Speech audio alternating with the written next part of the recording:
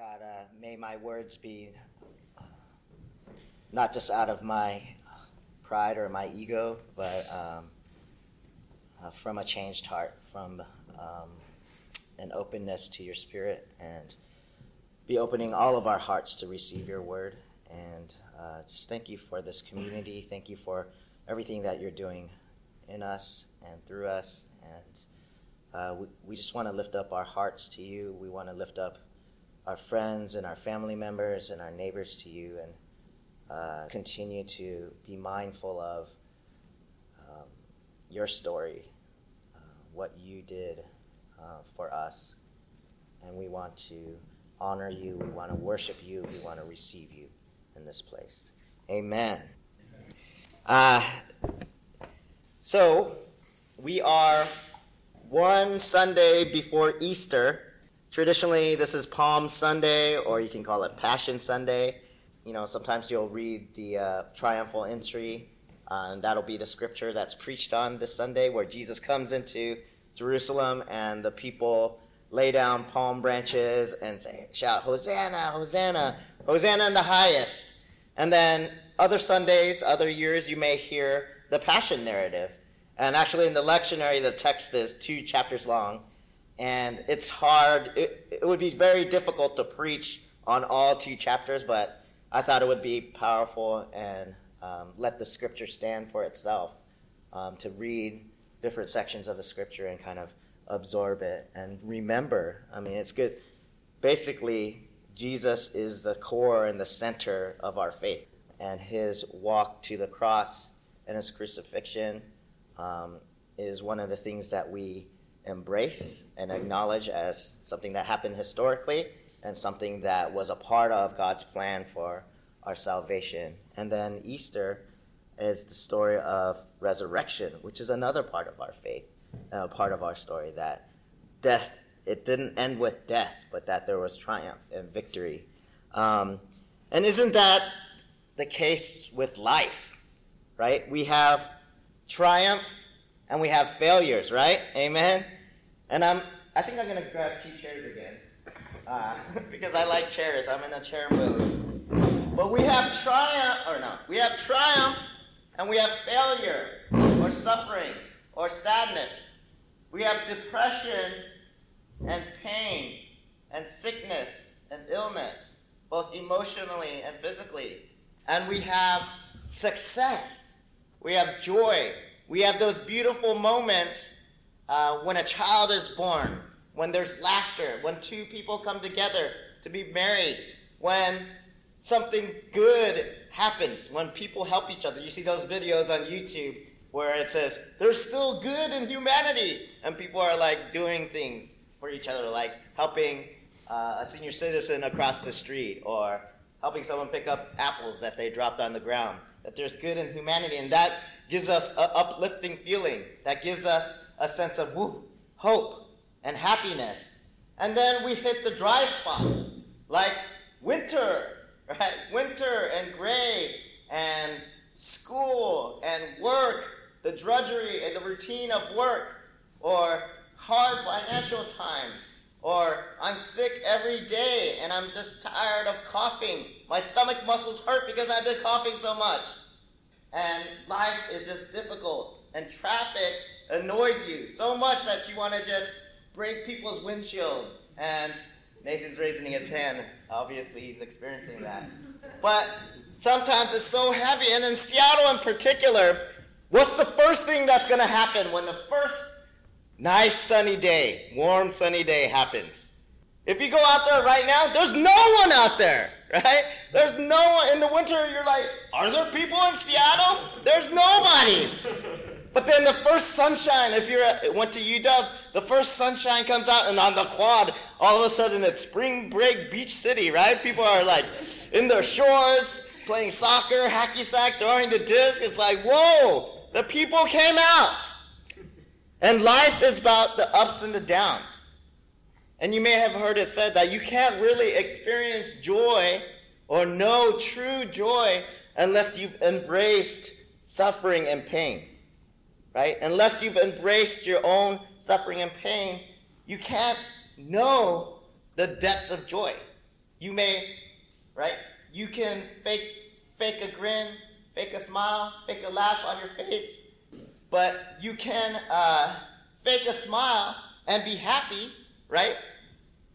A Pharrell song comes to mind. I'm so happy, right? But the reality is inside a lot of us may be having a hard time or depressed. Part of being human and part of being a follower of Jesus is recognizing that. Like, it's okay. It's okay to have a hard time.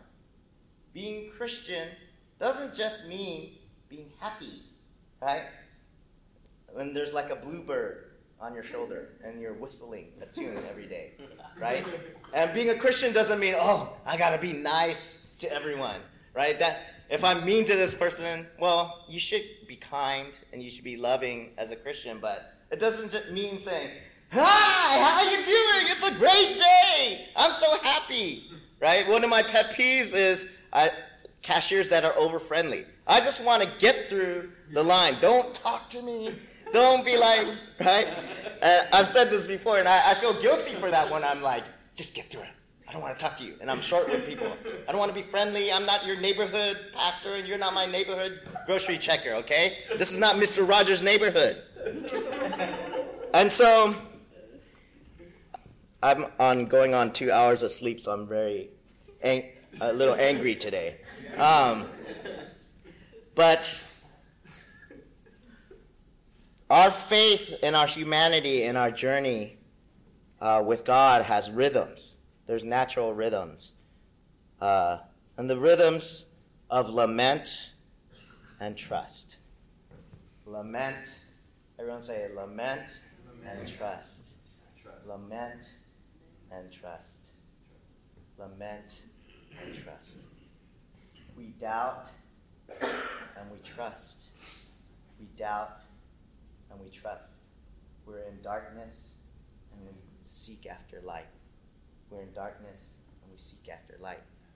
Following Jesus and belief and trust is not always easy, right? A lot of times we feel abandoned. We feel rejected. We feel lonely, right?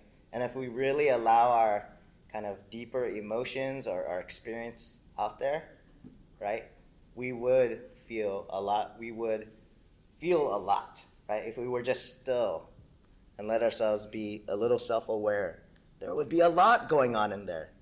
I think a lot of anxiety, right, especially in our society. There's a ton of anxiety. Anxiety over just money, anxiety over job, anxiety over family, right? And we stress out. But lament and trust. And in our psalm, I'm going to read it here in a second. Our psalm, we're in Psalm 31, 9 through 16. But the pattern in all of the Psalms, Psalm 31, is the psalmist has a lament. He cries out to God. He's suffering. And then there's a stanza or a section of trust. But in you I trust. You will come and deliver me. You will bring hope into my life. You are good Father. You've been there in the past and you will be there again. And then again, it turns again. Lament, beginning in verse 9, there's a sense of lament again. And then 14 through 16 of our passage, trust. So let me just read the psalm really quick and just be aware of kind of the lament and the trust. The lament and the trust. Have mercy on me, Lord, because I am depressed. My vision fails because of my grief, as do my spirit and my body. My life is consumed with sadness. My years are consumed with groaning. Strength fails me because of my suffering. My bones dry up. I'm a joke to all mine enemies. Still worse to my neighbors. I scare my friends. And I feel like that. And whoever sees me in the street runs away. I am forgotten like I'm dead, completely out of mind. I am like a piece of pottery destroyed. Yes, I have heard all the gossiping, terror all around. So many gang up together against me. They plan to take my life. And then in 14, but me, I trust you, Lord. I affirm you are my God. My future is in your hands. Don't hand me over to my enemies, to all who are out to get me. Shine your face on your servant. Save me by your faithful love. And let's be honest. Many of us are thinking and will think, man, this is so intense, right? Sure, there are times that I've felt like that, but the psalmist is just, he's got issues, right? This is so intense. It's too real. If we were to do that all the time, if we were to embrace our lament and the things that are broken in us all the time, we'd just be a crumble of mess and Kleenex on the ground, right? And then we step into times like this, Easter, and you're like, oh, this Sunday we're going to be sad because we're going to think about Jesus' death. So let's be sad. And then Easter, let's jump up and down and get Easter eggs, right? And some of us are like, oh, this is so, right? What a downer. And it's difficult. I think it's difficult. And part of it is not because of the scriptures itself, the faith journey itself. It's because of our culture, right? Our culture has taught us to pacify ourselves. Our culture has taught us to avoid pain, actually. Our culture has taught us to avoid hard things and conflict, right? If you and I have issues, right? We got in an argument, and you're like, what's up, okay? And you're like, sorry. I'm like, oh, it's all good. That I didn't even think about it, But really, it wasn't all good, But we are used to being, it's all good people, right? So it's actually refreshing to me how blunt and honest the psalmist's statements are of himself, right? What does he say? He says, I'm depressed. How many of us go around saying, when people say, how are you doing? We're like, I'm depressed, right? People would be like, oh, okay. Go over there. That's the chair over there. If you're doing sad, don't come into this room, right? The party's over here. Don't be a party pooper. Sit over there, right? But he says, I'm depressed. He says, I'm a joke. I'm a joke to people. People are laughing behind my back. People are gossiping, right? And if we're really honest, I'm a kind of a paranoid person, so I think people are laughing at me all the time. I think you guys are laughing at me. You're not saying it. No, just you can laugh. I'm a joke. I'm forgotten, right? I'm a has-been. The show has moved on, and I'm irrelevant. I'm forgotten. And he says, I'm completely out of my mind. And I wonder, at the end of the day, when you look in the mirror, what do you think of yourself? Right? I'm stupid. I'm ugly. I'm forgotten. I'm goofy.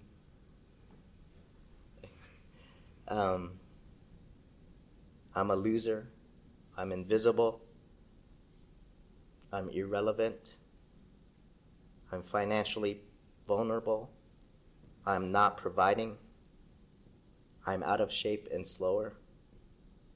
I've never made a difference under this God-forsaken gray sky. But this is where, in the midst of embracing lament, embracing and being real and honest and blunt about how life really is going, that the turn of faith is, that's where worship lies. That's where prayer lies. That's where our relationship with Jesus and God gets traction, right? Because the psalmist turns and prays out to God in trust. But me, I trust you, Lord. I affirm you are my God. My future is in your hands. Everyone just says, my future is in your hands. Just let it go. Just take all of your stresses in your hands. Everyone, put your hands up. Think about all of your anxieties, your stresses, your future, right? All that junk, and just say, my future is in your hands. Like this. 1, 2, 3. My future is in your hands. Don't hand me over to my enemies, to all who are out to get me. Shine your face on your servant. Save me by your faithful love. And in case you're just wondering, is this some sort of Korean suffering theology? Or it's Minjung theology? It's part of David's Han, deep down pain inside from being, descended from an oppressed people. That's not faith. That's your faith, but that's not whatever. Let's just think about Jesus, right? Because actually, verse 5 of this psalm, Jesus quotes. It was read by Casey, in fact. Jesus quotes on the cross. In 23, verse 46, Casey read, crying out in a loud voice, Jesus says, Father, into your hands I entrust my life. And he's quoting Psalm 31, 5, which is, I entrust my spirit into your hands, into you, Lord, God of faithfulness. You have saved me. So Jesus, at the moment of his excruciating suffering, the moment that he is about to give up his life and die, that moment of death, he quotes Psalm 31, right? And his cry is that cry of lament, right? Talk about being in a low spot. Lament, right? And crying out in trust. And Christ, right, in modeling faith for us, is one who entered into suffering for our sake, in trust, right, in solidarity with God and his hope for the world. So what does this mean for us? It means that we need to live into this pattern of lament and trust. Lament and trust. A large part of the Christian faith and truth involves embracing life in all its reality. The reality is that the world is full of distress, emotional grief, physical suffering, isolation, rejection, and persecution. All of us, no doubt, are experiencing it and have experienced a range of emotional and physical pain. Our faith is not full-bodied unless we acknowledge this about faith. There is suffering. And Jesus' act of love has no impact or good news to its hearers unless we embody life with honesty, embracing suffering, acknowledging it, unless we lament. In the midst of our longing and song of lament, however, we choose to trust in the rock of our salvation, Jesus Christ, the one who understands, the one who has walked 1,000 miles in your shoes and has died for you. He's walked 1,000 miles in your shoes. He understands. He's been there. And so we can be anywhere, and we'll know that we have a God. We have a Savior who understands where we've been. You've been in prison. He's been in prison. You've been alone. He's been alone. Right? You've been rejected, misunderstood. He's been rejected, misunderstood. He's been there. He's been there for you, and he understands. So you're never lost.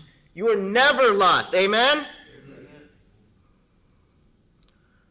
Don't move too quickly to triumph and victory. And the Pharrell song, it's not just be happy. 'Cause I'm happy, right? Don't move too quickly to that because you run the risk of having a shallow faith. Embrace lament. Cry out to God in your daily walk and prayer life. Allow your heart to break and experience deep compassion for others. Don't let pride inhibit deeper relationships with others. And as you embrace the reality of where you are, let the prayer of the psalm take shape in you to give birth to new possibilities as you look forward to the good news of the resurrection.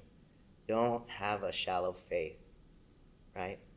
A shallow faith that doesn't embrace lament or has a deep relationship and trust relationship with Jesus turns into the type of faith that's all about issues, right?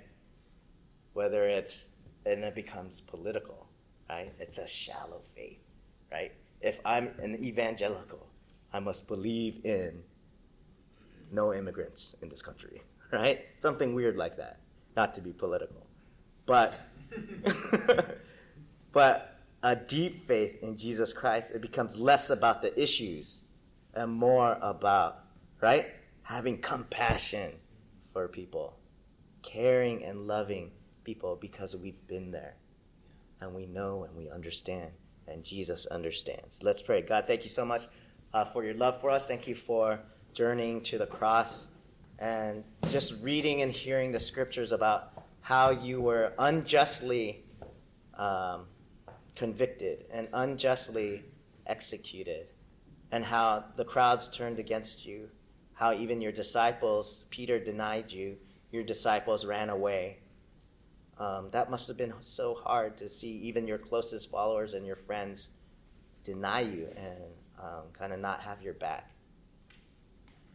And so you know when we feel denied and rejected, you know when all of our sorrows and all of our pain, and you hold the sorrows of the world and the sorrows and pain of our neighbors and everyone around us in your hands, and you understand.